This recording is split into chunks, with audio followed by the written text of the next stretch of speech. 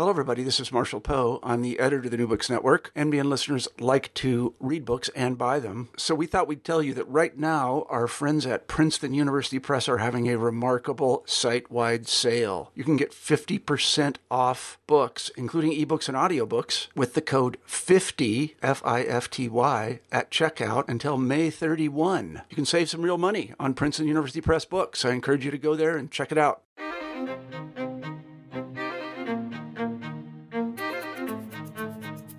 Hello, everyone.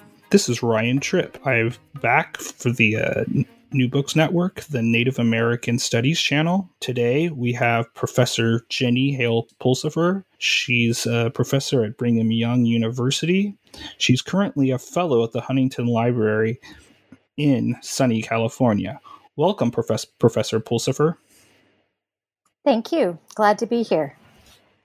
So today we're going to be discussing her new book, Swindler Sachem, the American Indian who sold his birthright, dropped out of Harvard, and conned the King of England.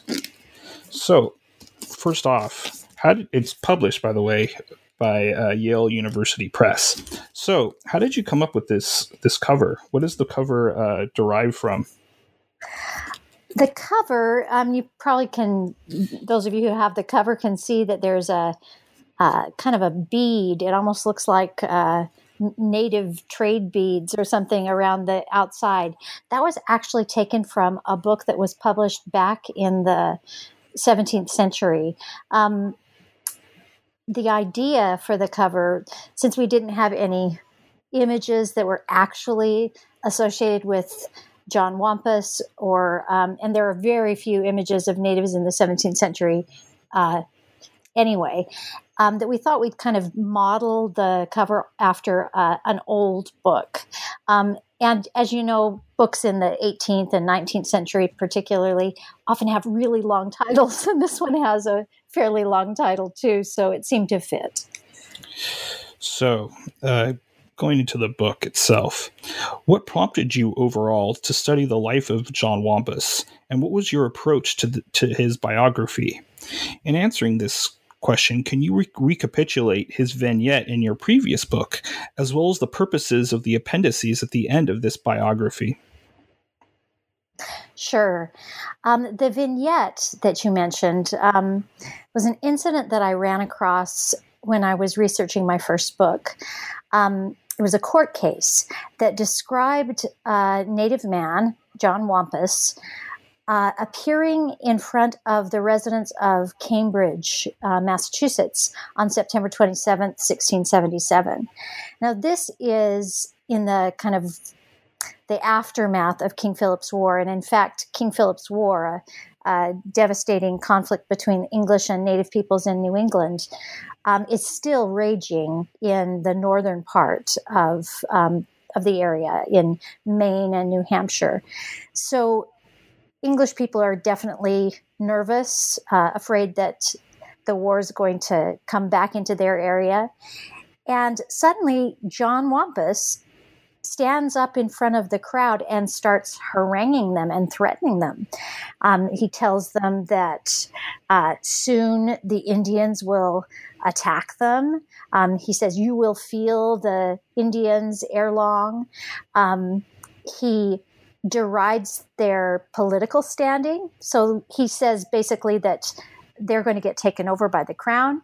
And he claims that he's a loyal subject of the crown and that they aren't. So he's saying things that threaten them both physically and politically. And I was just shocked when I came across this document that there would be a person who felt bold enough and thought he was safe enough to make these kind of claims in front of a crowd of nervous and possibly potentially violent English colonists. So I wanted to know more about him. So in the course of finishing my first book, I thought of some different research projects and decided I did, in fact, want to find out more about John Wampus if there was more to be found out. So I started looking around and documents started cropping up. I realized that, surprisingly, for a man who is virtually unknown to the modern world, either among Native or other communities, including the scholarly community, he left a pretty clear trail. So I've been studying that trail, and that's what led to this book. You asked about the purposes of the appendices at the end of this biography. At the end of the book, I've got 3 different appendices. One is a collection of the land sales of John Wampas and his wife, Anne Prask. I wanted to show the details of that because they form a very important part of my narrative. I also listed a bunch of people and places associated with John Wampas and a brief chronology of his life. The reason for that is this is a fairly complicated story. Lots of unusual and unfamiliar names, lots of intersections of different communities of people. And I wanted readers to have a place where they could turn to orient themselves, to figure out, okay, who's part of this group, who's part of that group, how does John Wampas fit into these various groups? So it's intended to help make it a little bit easier to navigate. In addition to those 3 appendices at the end of the book, I created a digital archive that has 21 tables and lists associated with John Wampas.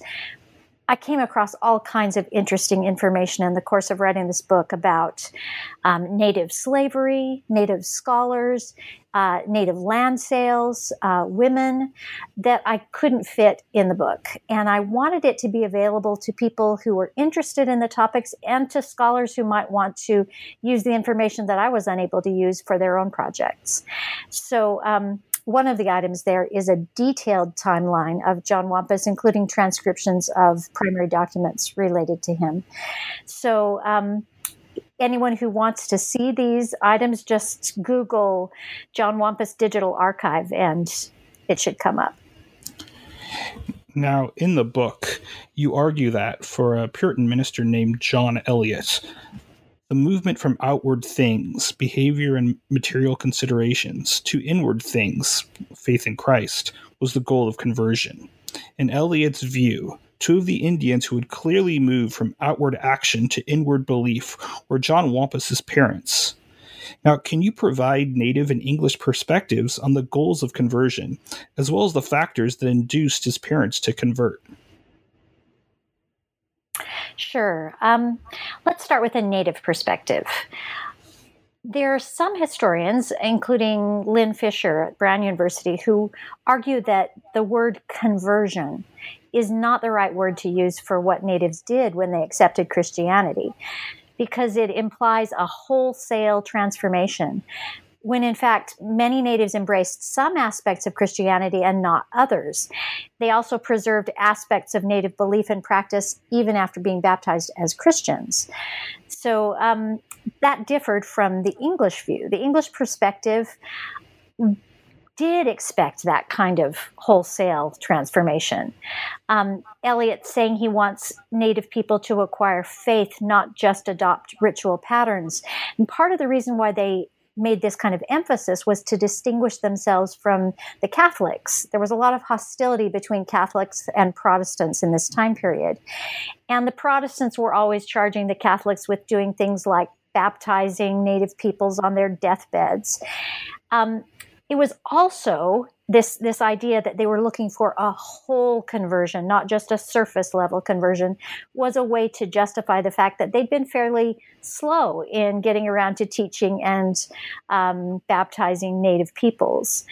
They also had a view of conversion that combined the cultural and spiritual aspects of conversion. So, for instance, they thought that to be truly converted, Indians, and I'm using that word Indian here because it was the term that both Native people and English colonists used at the time. So I use it in my book interchangeably with Native and with tribal names. Anyway, to be truly converted, they believed that Indians had to adopt English lifestyles. So, for instance, they needed to give up seasonal migration because it would take them away from their weekly church worship in a particular covenanted congregation. So very different ideas of what it meant to be converted. John Eliot is the one who writes about John Wampus's parents becoming converted. And he says that they chose conversion out of true belief. Now, we have to take a step back here and acknowledge the fact that he's writing about them for an English audience across the ocean in England, who he hopes are going to be inspired to donate funds for the missionary effort. So the purpose in itself creates a bias, and we really need to look for other evidence to support his claim. One potential piece of evidence is the fact that John Wampus, as a youth, ends up living in the English town of Roxbury with John Eliot's friend Isaac Heath. Eliot describes John Wampus's father, Wampuas, visiting him in the year 1646 and asking him to find English homes for several native children, including his own son. Now, John Wampus doesn't immediately go to live in an English family. Eliot actually discourages that.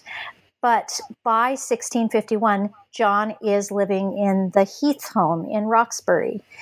And Eliot says that the reason Wampuas wanted this was that he wanted these children to be raised in English homes and learn the Christian religion. Now, even if that was a reason, which it certainly could have been, there may have been other reasons that Eliot didn't state. For instance, native communities were being devastated by disease, and all they had to do was look at the English communities to see that they were being less affected. So Wampuas may have seen Roxbury as a place where his son could be protected. He may have also wanted him to acquire English language and cultural knowledge in order to return to his community as a mediator.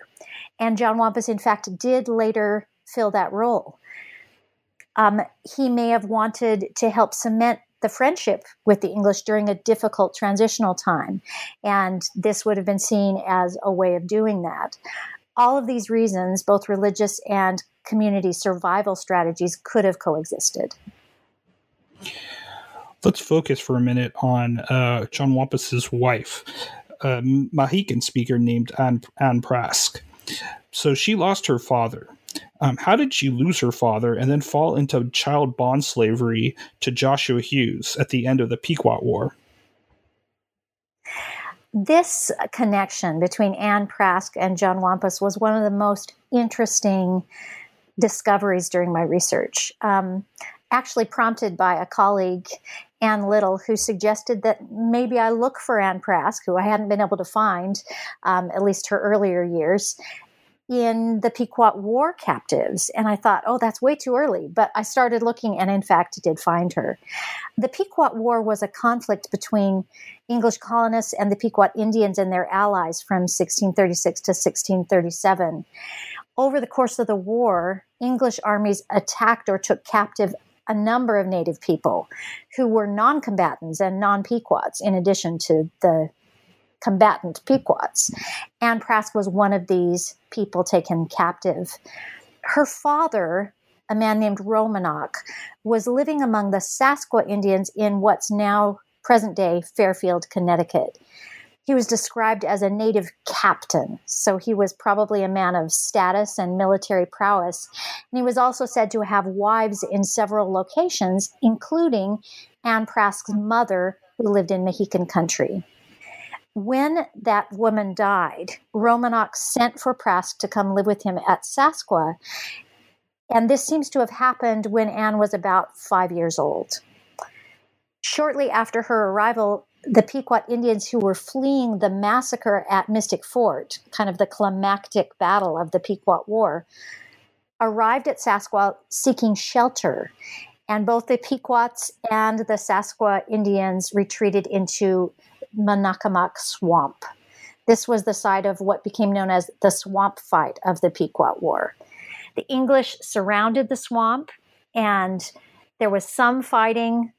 And then later they negotiated the surrender of the women and children inside the swamp, who became slaves to the English and their native allies. The native male soldiers inside the swamp, including Romanock, knew that according to traditional warfare practice, that the English followed, they would be executed if they surrendered. So they broke free and fled to the north. Prask and other captives were taken to Boston, where Joshua Hughes acquired her for service in his home.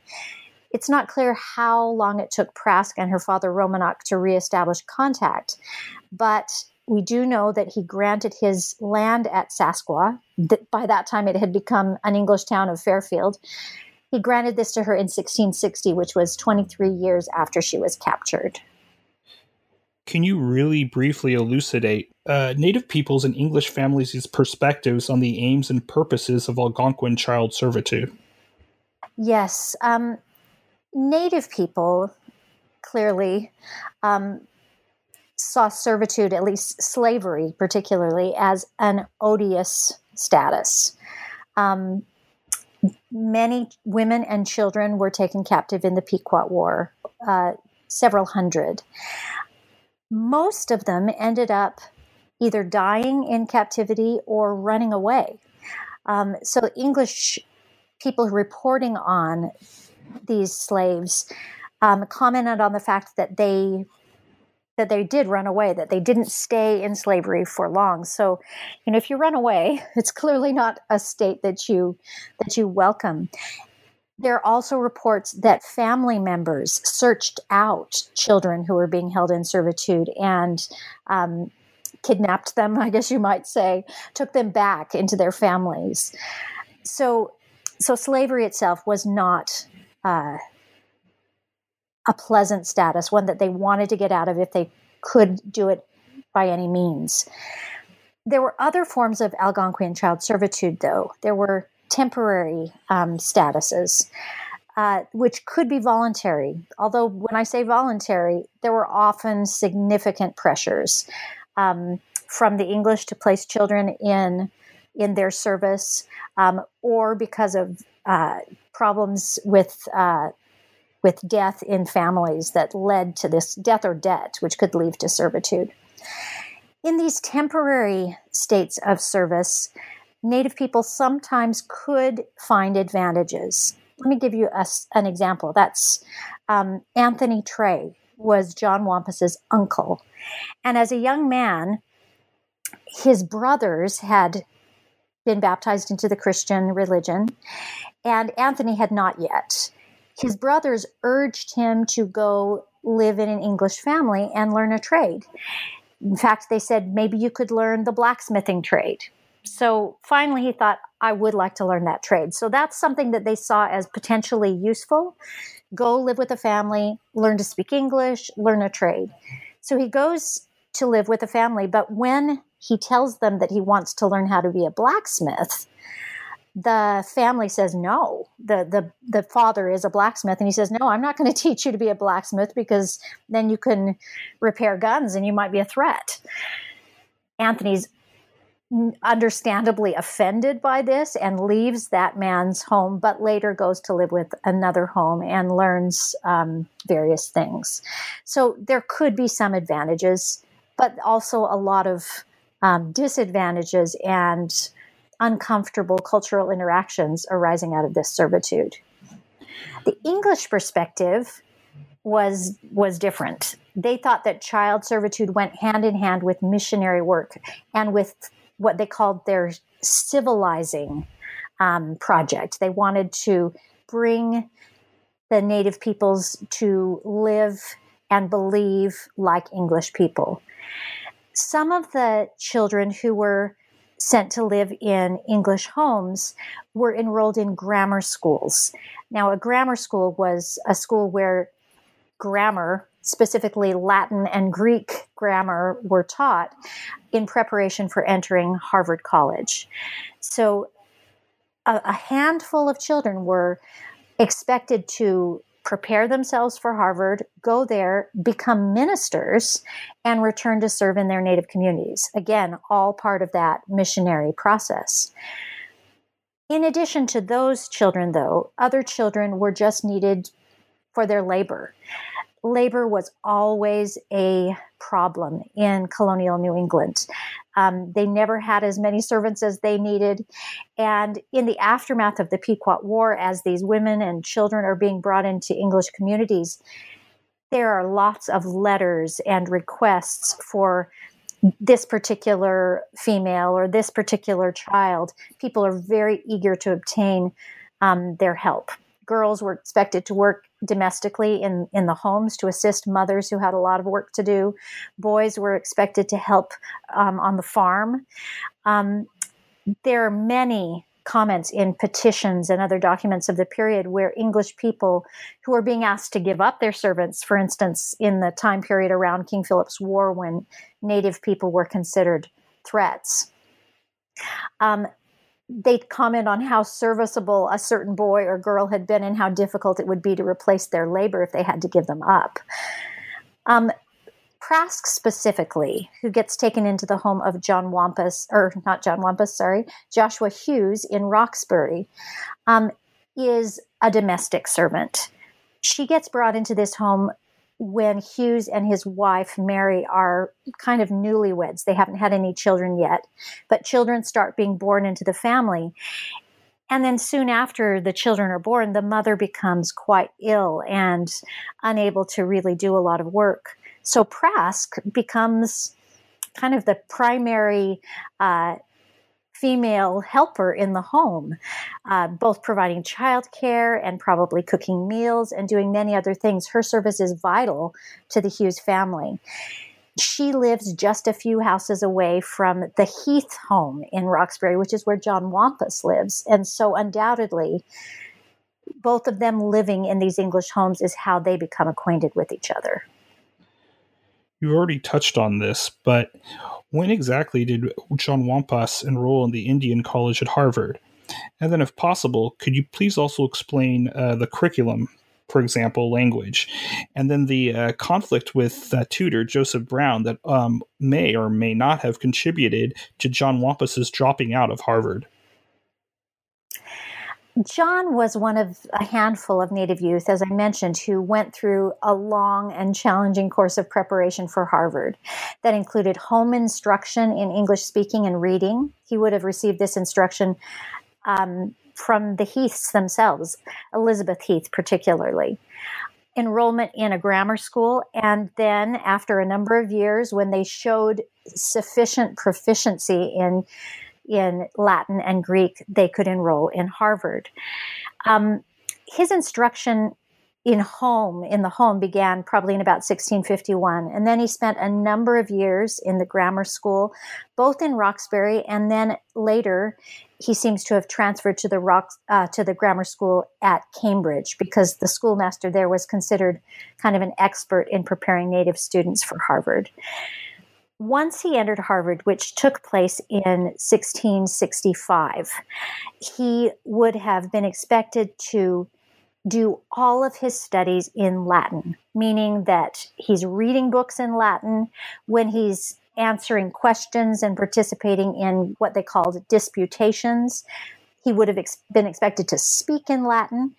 But in addition to Latin, he was expected to keep studying Greek and also Hebrew and Chaldaic. It was a very difficult curriculum, and there's no evidence that the curriculum for Native students was any different from the curriculum for English students. There were a couple of students at Harvard College who had been brought there with the specific purpose of becoming tutors to the Native students. These were the sons of an adept translator who lived in Connecticut, and they were supposed to kind of be a bridge between the students and the rest of the college. But they were also evidence of the fact that gets stated in a number of different records of the time that the Corporation for the Propagation of the Gospel in New England, which was the organization that was funding the Native students at Harvard, wanted to preserve their native language. They didn't want them to forget how to speak Nipmuc or Massachusetts or whatever language they were speaking. And so having native speaking tutors was supposed to help with that. So Joseph Brown was a Harvard graduate who stayed on at Harvard as a tutor. So a tutor was a former student who then becomes an instructor to new students. He was a very wealthy young man, one of the few students at Harvard who paid kind of double tuition and as a result got special privileges, got to sit at the high table and various other things like that. So kind of an elite young man. Joseph would have been expected to supervise the education of the students assigned to him, and John Wampas was apparently one of those students. One of the really interesting documents that I came across during my study of this book was a Greek textbook. A Latin textbook, sorry. It was Cicero's De Officiis, so completely in Latin. And at the beginning of the book, on the title page, it says, John Wampas, his book. It's written in on this title page. So clearly this was one of the books that John used when he was at Harvard. And in fact, it even includes the date. It says, John Wampas, his book, 1665. So he was using this book, but he was also doodling in this book. And there are a number of really interesting doodles in the front pages and sometimes along the margins. One of them is some doodling, some writing of words in Latin. And these words translate to say, I cherish a desire to be at sea. So John Wampas later leaves Harvard and becomes a sailor. And to find this phrase in the book was fascinating. I imagined that he had been sitting, supposed to be doing his Latin homework, and instead he's writing and doodling in the margins, and he writes, I cherish a desire to be at sea. Well, when you look at the writing, and I include a photograph of this page in the book, there's a place where right beneath that Greek or that Latin phrase, it says, John Wampas is a fool for writing, and then it gives in Latin, I cherish a desire to be at sea. Then the John is scribbled out, and on top of where it said John Wampas, it says Joseph Brown. So now it reads, Joseph Brown is a fool. So I'm imagining what happened is Joseph Brown caught him doodling, wrote in the book that you're a fool for having this feeling. Why would you ever want to leave Harvard and go to sea? And after he leaves, John Wampas scribbles out his Joseph Brown's writing, John Wampas is a fool, and writes in Joseph Brown. So now it reads Joseph Brown is a fool. Really interesting. One of the very few glimpses we get into John's mind in this time period. There's one more interesting glimpse in the kind of front pages of this Latin textbook. There is a sketch of a meeting house, and it's clearly the Cambridge Meeting House because it's Cambridge Meeting House was a specific shape with a bell tower on top, and John draws that. And then he writes, cat, rat, hat, various things like that. But then he also writes on this image, John Savage, his meeting house, the king of it, I say. I looked at that phrase and I thought, he's clearly kind of mocking the idea of a native person becoming the king of a meeting house, or in other words, the minister, the person who's in charge at the meeting house. And the fact that he uses the word savage seems to reflect some of the attitudes that he encountered while he was at Harvard.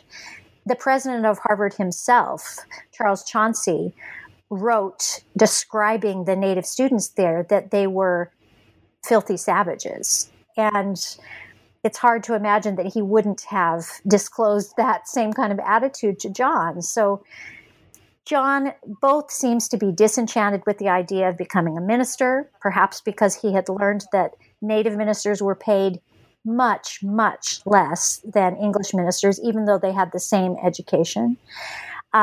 He has some kind of conflict with Joseph Brown, and he's surrounded by people who tend to look down on him and his fellow Native scholars. These and perhaps other reasons led him to leave Harvard to become a sailor at some point in the next couple of years, but certainly by 1668. You then crucially contend that in addition to aggregating small native payments for soil and the transatlantic social networks, which we'll discuss in a minute, John Wampus aimed to get paid for land that would soon become impossible for Indians to hold, and to perhaps create legal wrangling and overlapping English town grants and in later Nipmuc land sales.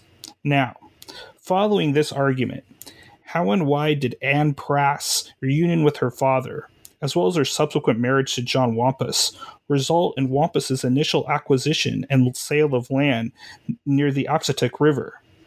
In addition, can you briefly comment on how and why this transaction and his subsequent land sales, either as an advisor or a landowner via partable inheritance, demonstrate his legal code switching?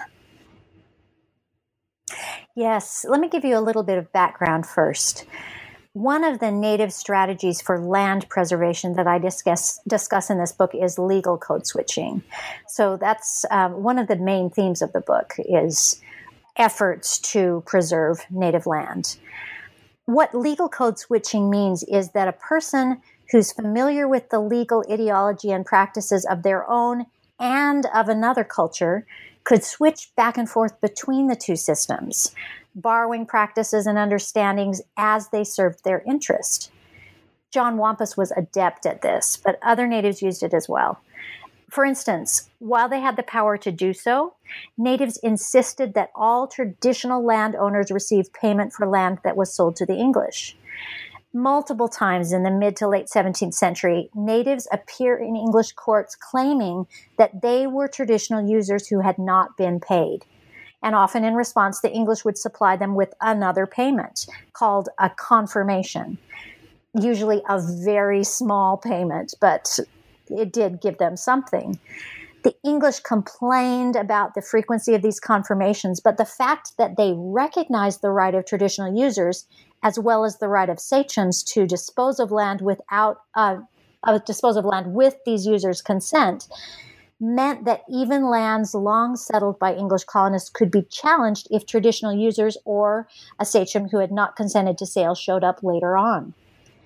By claiming the land at Aspatuck or Fairfield, John Wampus was not necessarily trying to repossess the land, which had English people living on it by the time he claims it for a generation, but he's trying to get paid for the land and at a much higher price than natives could usually command. He seems to have arranged for his Roxbury neighbor Prask, called Anne Prask, or Anne by the English, to reunite with her father Romanock, who Wampus claimed was a sachem. So again, he's connecting to native landways by using this connection, and receive his land by grant. Then John Wampus married Prask, which gave him full claim on her land through the English practice of coverture. So you can clearly see the code switching here. John's skill in code switching led his own kin to employ him to secure their title to Nipmuc lands in the 1670s. He also used multiple overlapping sales of Nipmuc land to English buyers as a way of complicating their possession, perhaps as revenge against people like Ephraim Curtis, who obtained Nipmuc land without any evidence of payment to the traditional owners. What were other reasons that John chose to leave Harvard for the sea in 1668? And what were the costs and benefits, including alcohol consumption, of his engagement with a transatlantic maritime community? Well, besides what I already mentioned, his conflicts with his tutor and perhaps others at Harvard, and his not wanting to follow the ministerial path, John may have needed money. and he may have had some conflicts with his wife. In one part of the book, I talk about the fact that his wife and he have arguments that are made worse by his drinking. So in terms of money, Indian ministers received far less pay than English ministers. The corporation paid the salaries, and they paid native ministers £5 to £10 per year. Now, this is in contrast to John Eliot's payment of £50 per year just for ministering to the natives part-time. So they're getting far, far less money. And this is a consistent pattern. You can see it in Indian land sales as well. The English paid native people far less than they needed to sustain their lifestyles, particularly after their land went into English hands. Now, it may just be that the English were stingy or thrifty, but it's got to be more than that. It seems to be linked to their perception that Indians were uncivilized, so they didn't need the things that an English salary was designed to support.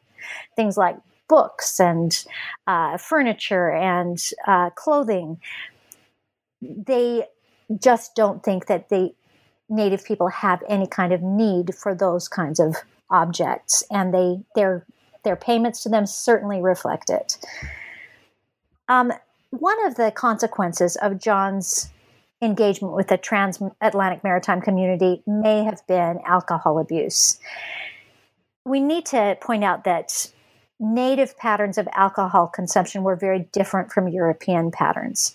Europeans were social drinkers. They drank pretty much every day. And it was kind of something that they did with neighbors and friends. They'd go to the local tavern and have a drink. Natives were not social drinkers. They only used alcohol occasionally, and they drank with a specific purpose, and that was to become drunk in order to facilitate a state that was open to spiritual knowledge. So they believed that they could have more kind of communion with spiritual beings if they entered a kind of liminal state through alcohol consumption.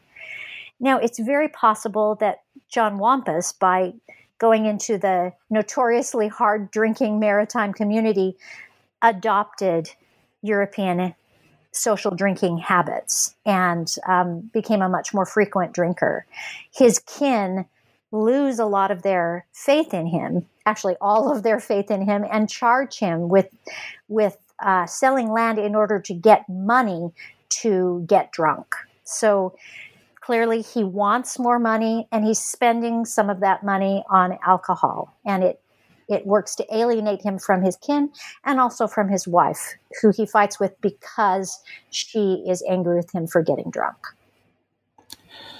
So, moving to his foray in England, can you discuss evidence substantiating the notion that John Wampas's primary purpose for visiting London between 1674 and his 1676 imprisonment for debt was to petition King Charles II for repossession of lands? Yes, this is an interesting time period. John Wampas and his wife, Anne Prask, end up in court in Massachusetts in 1673 and 1674 for basically disturbance of the peace. John had gotten drunk, his wife got angry, and she struck him. So they're brought up for disturbance of the peace in public. In the aftermath of this, he only appears a couple of times in the records, and then he disappears for several years. And during that time period, he's in London. As I was looking through, hunting for records that had anything to say about John Wampas and Anne Prask, some of the hints that I saw were petitions that he sends to the king. So there's a 1676 petition in which John says that the Massachusetts officials had prohibited him from selling Indian land in response to complaints from his kin. And his kin also, in other documents, repeat their complaints against him and say that they don't want him to have anything to do with selling land anymore. They had once hired him to supervise getting titles to their land, but they believed he had abused that position. So the petition and their documents say that he had been cut off from his main source of income, land sales, and the only way that he could see to rectify that problem was to appeal over the heads of colony officials to the king. So late in the process of writing the book, I came across one other really intriguing piece of evidence. And this was in an account book that was believed to belong to a wealthy Boston merchant named Robert Gibbs. In May to June of 1674, Robert Gibbs credits John Indian with about 30 days of labor. So kind of day labor for Robert Gibbs. And he pays John Indian 1 shilling a day.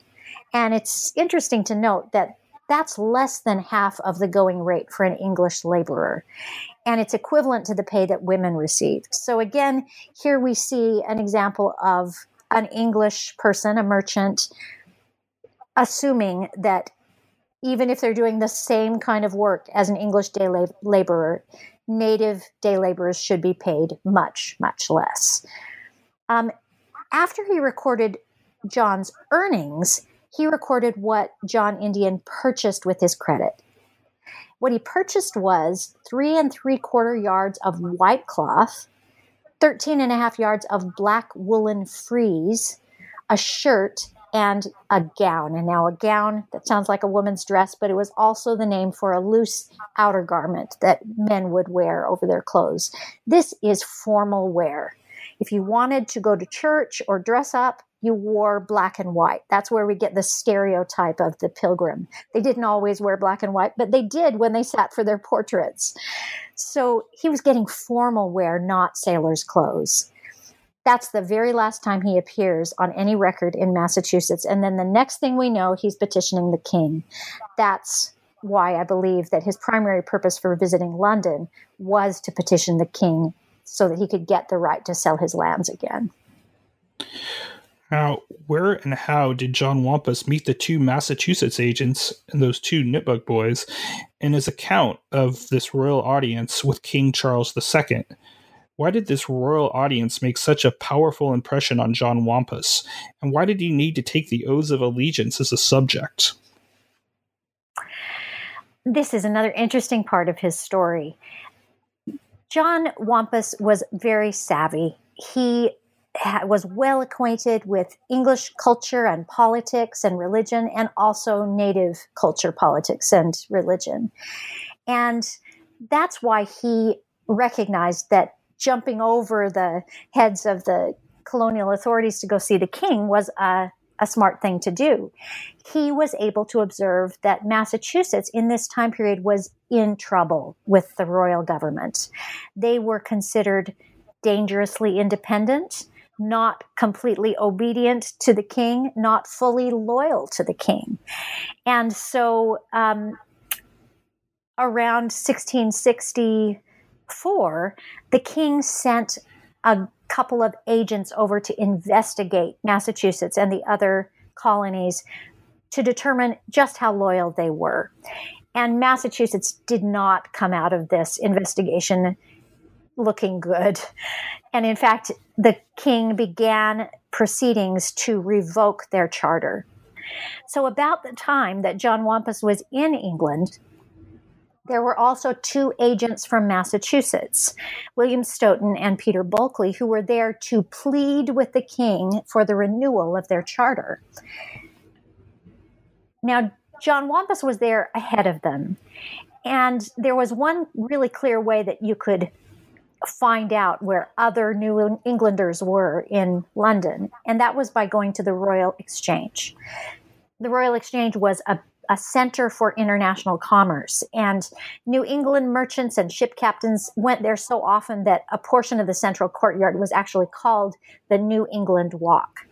So all he would have had to do, if he had heard about the agents being in London, or even if he happened to be in the Royal Exchange for another reason, was go to where the New Englanders were, and he would be able to meet them. it seems very likely that when he encountered these agents, they realized that he could be of use to them. John Wampus was Nipmuc, and he could speak the Nipmuc language. The agents had brought with them to London 2 Nipmuc boys. These were boys who were taken captive during King Philip's War, which went from 1675 through about 1678. They had been given English clothing and brought across the ocean to present to the king as examples of the care that the Massachusetts colonists were taking for the native people in their midst. Now, they had been taken captive in the war, and apparently they were terrified to go to England. In one letter, Daniel Gookin, who worked a lot with the native peoples, said that he needed a secure place to keep the boys before they left for England because he was afraid they were going to run away. So these boys, who may not have even spoken English, needed someone to communicate between them and the king, to translate for them as they talked about what the English had done or maybe had not done for them. So he seems to be taken along with the agents on their first visit with the king. And while he's there, he gets to witness how the king feels about these agents. And they're basically humiliated before the king. They get on their knees and beg the king to renew their charter, and the king refuses. He says to them that they have violated their charter, and he probably rebukes them for some of the things that they've done. And as a result, John Wampus knows that New England is in trouble, that they're about to lose their charter. Later, when he returns to Massachusetts and stands up in front of those Cambridge colonists, he says, "New England hath lost the day, and it is known in Old England." So he's kind of twisting the knife, letting them know that they are in political trouble. The fact that he was able to witness this humiliation seems to have emboldened him to challenge colonial authority when he goes back home. He seems to believe that the colonists who are in peril of losing their charter would not dare attack a subject of the king who had taken the oath of allegiance. The oath of allegiance was a demonstration of loyalty to the crown, and John Wampus takes that oath while he's visiting the king in London. Now, it's important to recognize that the crown had been putting pressure on the Massachusetts colony for years to administer the oath of allegiance because they wanted them to demonstrate their loyalty to the crown. The oath specifically stated that loyalty to the king was the foremost kind of loyalty.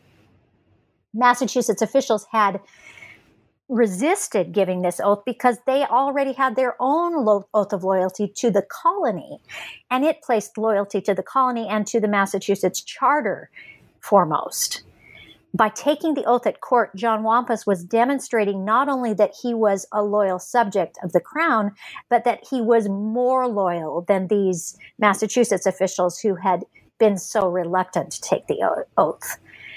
When he later harangues the Cambridge colonists, he contrasts his own loyalty to their disloyalty. He says, "I am a loyal subject of the crown." And a couple of the people in the crowd say, "Well, we're loyal subjects too." And John Wampus answers, he questioned that. He knows that they're in trouble. And that's one of the ways that he undermines their political standing, by pointing it out when he talks to them. After finally returning to New England, only to learn of his wife's death by scalding, if I recall, why and how did John Wampus sell his deed for a Boston home to the Hughes family? And why and how did he subsequently emulate the qualities of a sachem to younger native peoples? Did this emulation, which included alcohol distribution, ultimately land him in jail? Why or why not? There's a striking scene in the aftermath of John's return. He comes back to Massachusetts in May of 1677, and he goes to his house, and finds that there's someone living in it, and it's the Hughes family. He knows the Hughes family. This is, again, the family that Anne Prask, his wife, had been enslaved to when she lived in Roxbury. Now the Hughes family lives in Boston, and they are living in John's house, and he discovers that Anne has died. She'd been scalded. Being scalded in this time was a fairly common accident, and it could lead to infection, which led usually to death in this time period. So she has died, and they are in possession of the home. He probably challenges their possession, but within a couple of days, he signs the home over to them. He deeds it to them for a very small fee, a very small payment of £20. So why does he do this? I looked at the various circumstances surrounding this sale, and my best guess is that John Wampas was responding to the particular circumstances at that time that the Hughes family probably reminded him of. Just in the very month that John Wampas arrived back in Massachusetts, the General Court passed a law prohibiting Native people from living in Boston. They were still nervous about potential threats, and so they prohibited natives from living in Boston. So even if John Wampas has a home in Boston, he can't live in it.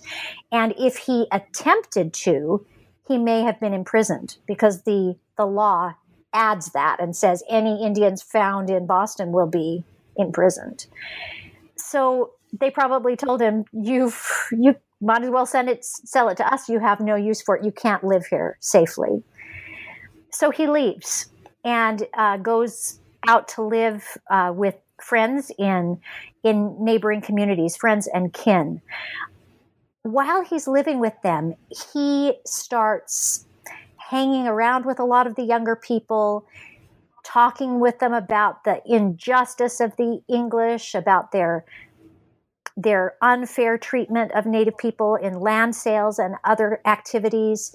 On one occasion, he brings an entire barrel of hard cider to Natick, one of the Christian Indian communities outside of Boston, and ends up getting 12 or 13 men and women drunk. And so he's doing all of these things in the time leading up to that incident on September 27th, 1677, where he harangues the people in Cambridge.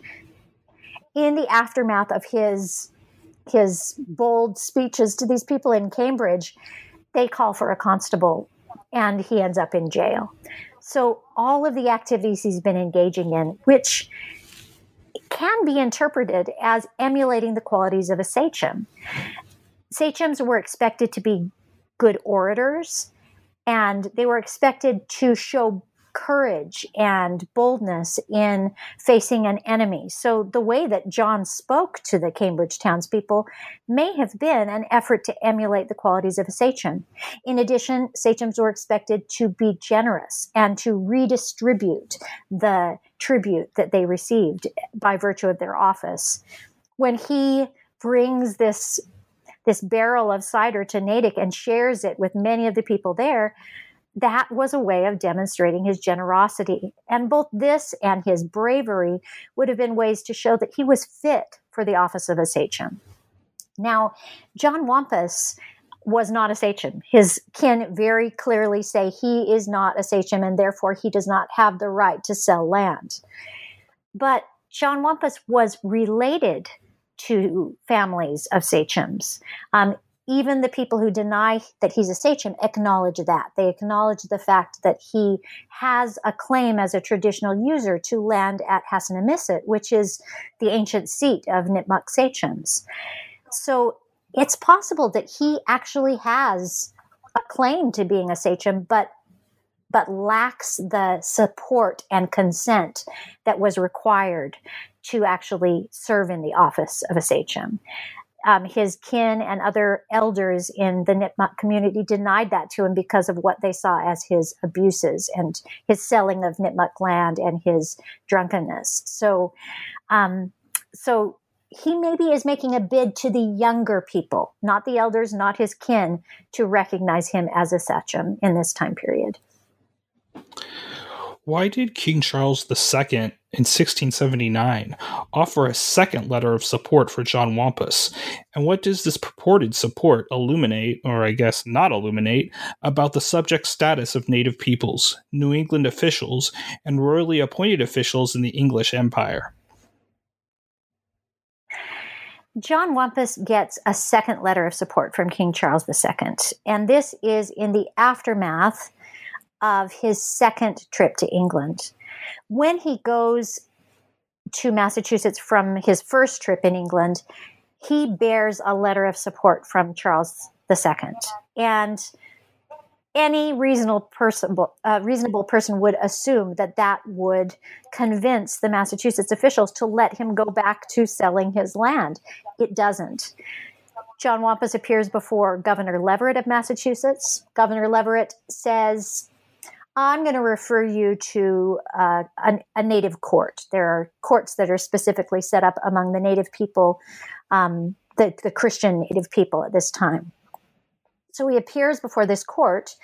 All of the elders of the Nipmucks and his kin show up and testify against him, deny that he is a sachem, deny that he has any more right than other common people to sell the land. So they acknowledge he has a claim to the land, but not the right to sell it. And so he is left without any relief, and he's very angry. Part of the reason that he goes around talking to the young people, the young native people, about how unjust the English is because of this disappointment. He goes down to Connecticut, where he has land that he got through his wife, Prask, and he has the same reception. He gets thrown in jail there too. The Connecticut officials deny that he has any right to that land. And in the aftermath of that, he decides that he has no alternative but to appeal to the crown again, which is the only kind of English governing body that has shown him any kind of support or respect. So he manages to get out of jail in Connecticut and goes to New York, where he catches a ship and goes back to England. Submits a second petition to the crown, and then ends up dying in England of some kind of disease. Nevertheless, that letter of support does end up back in Connecticut. Someone carries it to Connecticut, and the letter of support is very interesting because it doesn't just pertain to John Wampus.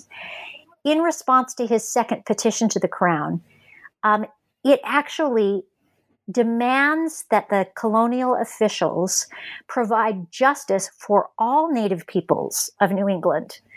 So it seems like the crown's getting a little fed up here. They've already met with John Wampus back in 1676.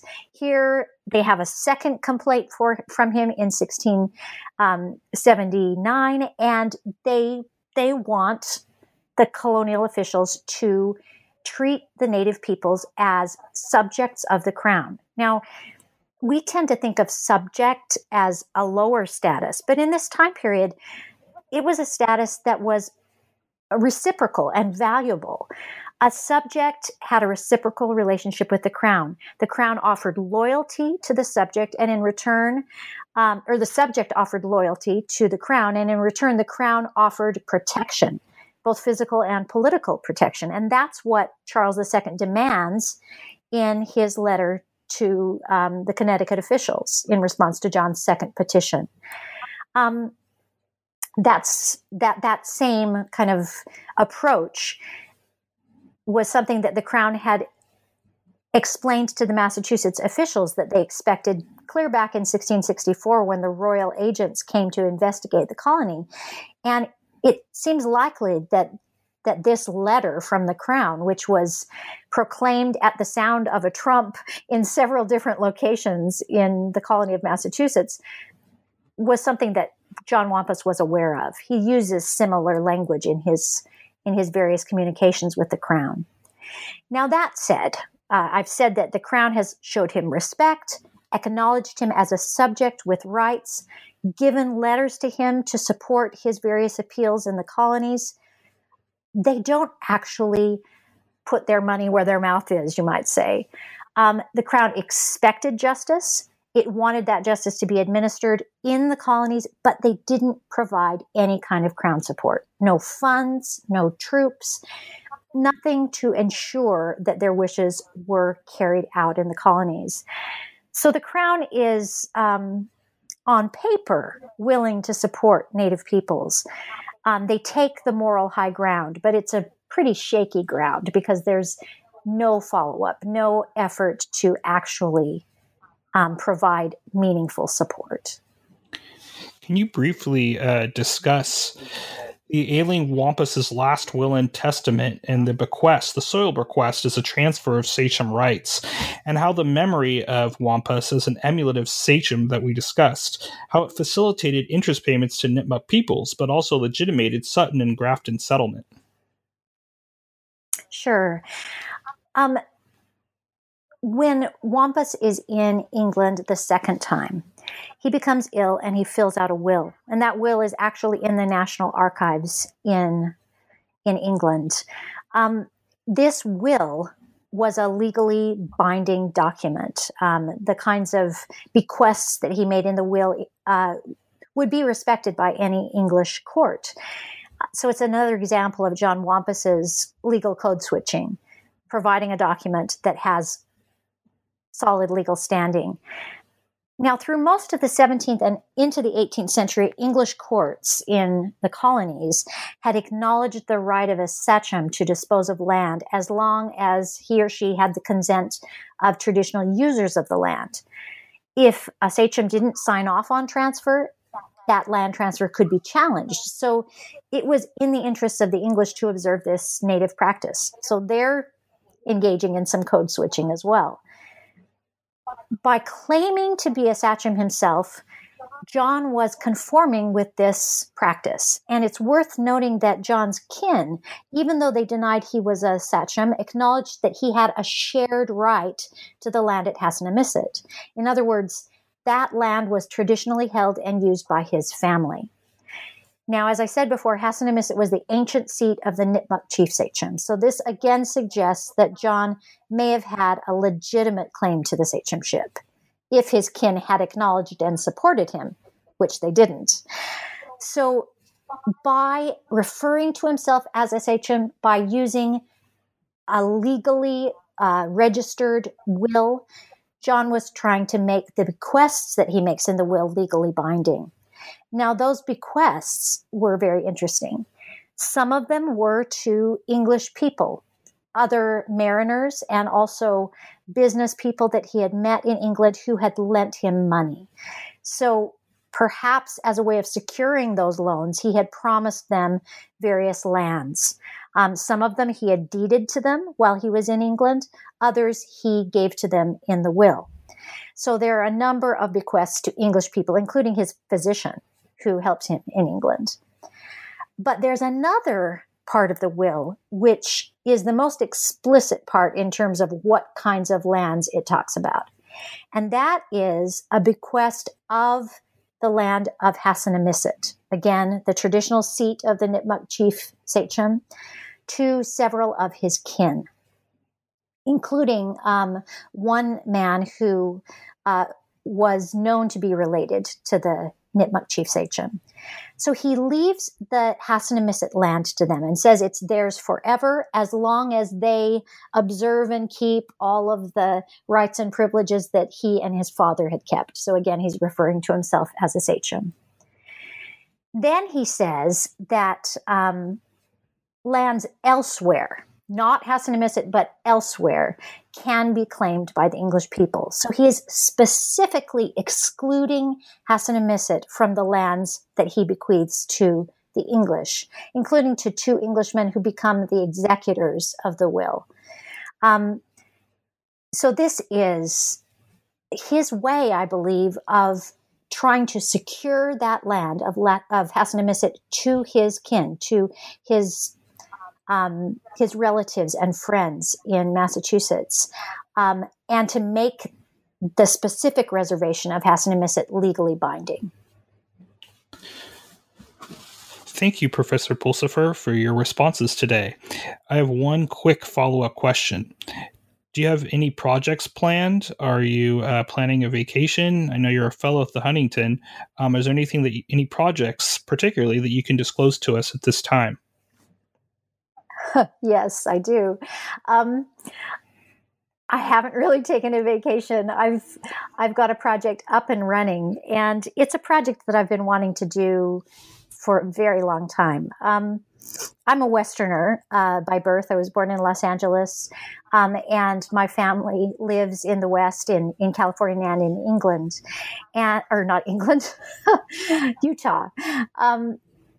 My ancestry in Utah includes Shoshone Indian ancestry, and my fourth great-grandmother was a woman who was Shoshone woman who was married to a French trapper and then later an American trapper. And I have always wanted to tell her story. So this new project moves ahead in time to the 19th century. It's still kind of a frontier story in the sense that English settlement is new and Native peoples are being displaced. But I'm going to look at the experiences of my grandmother and her family, and the ways that that English settlement and race, views of race and religion affected her family and her own life. Sounds like a compelling project. We hope that you remember us for that book. I'd like to. I certainly will. I'd like to thank you for your time here at the New Books Network, the Native American Studies channel. On behalf of both Professor Pulsipher and the New Books Network, this is Ryan Tripp signing off. Thanks.